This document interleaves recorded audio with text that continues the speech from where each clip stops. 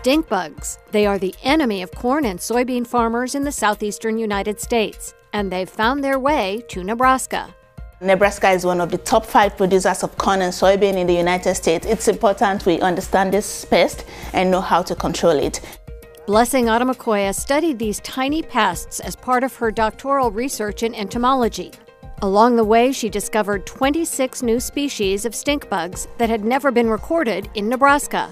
The ultimate goal is to use this information to help growers to know how to control this pest.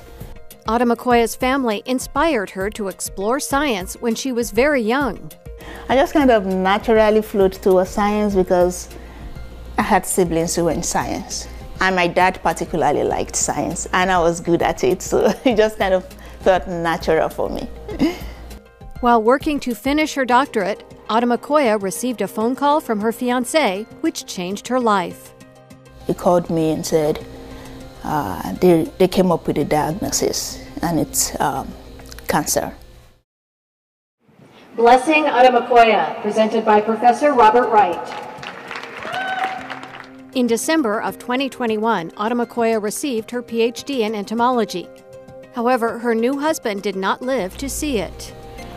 I'm kind of glad that I was able to push through, but I wish he was here to, to see it.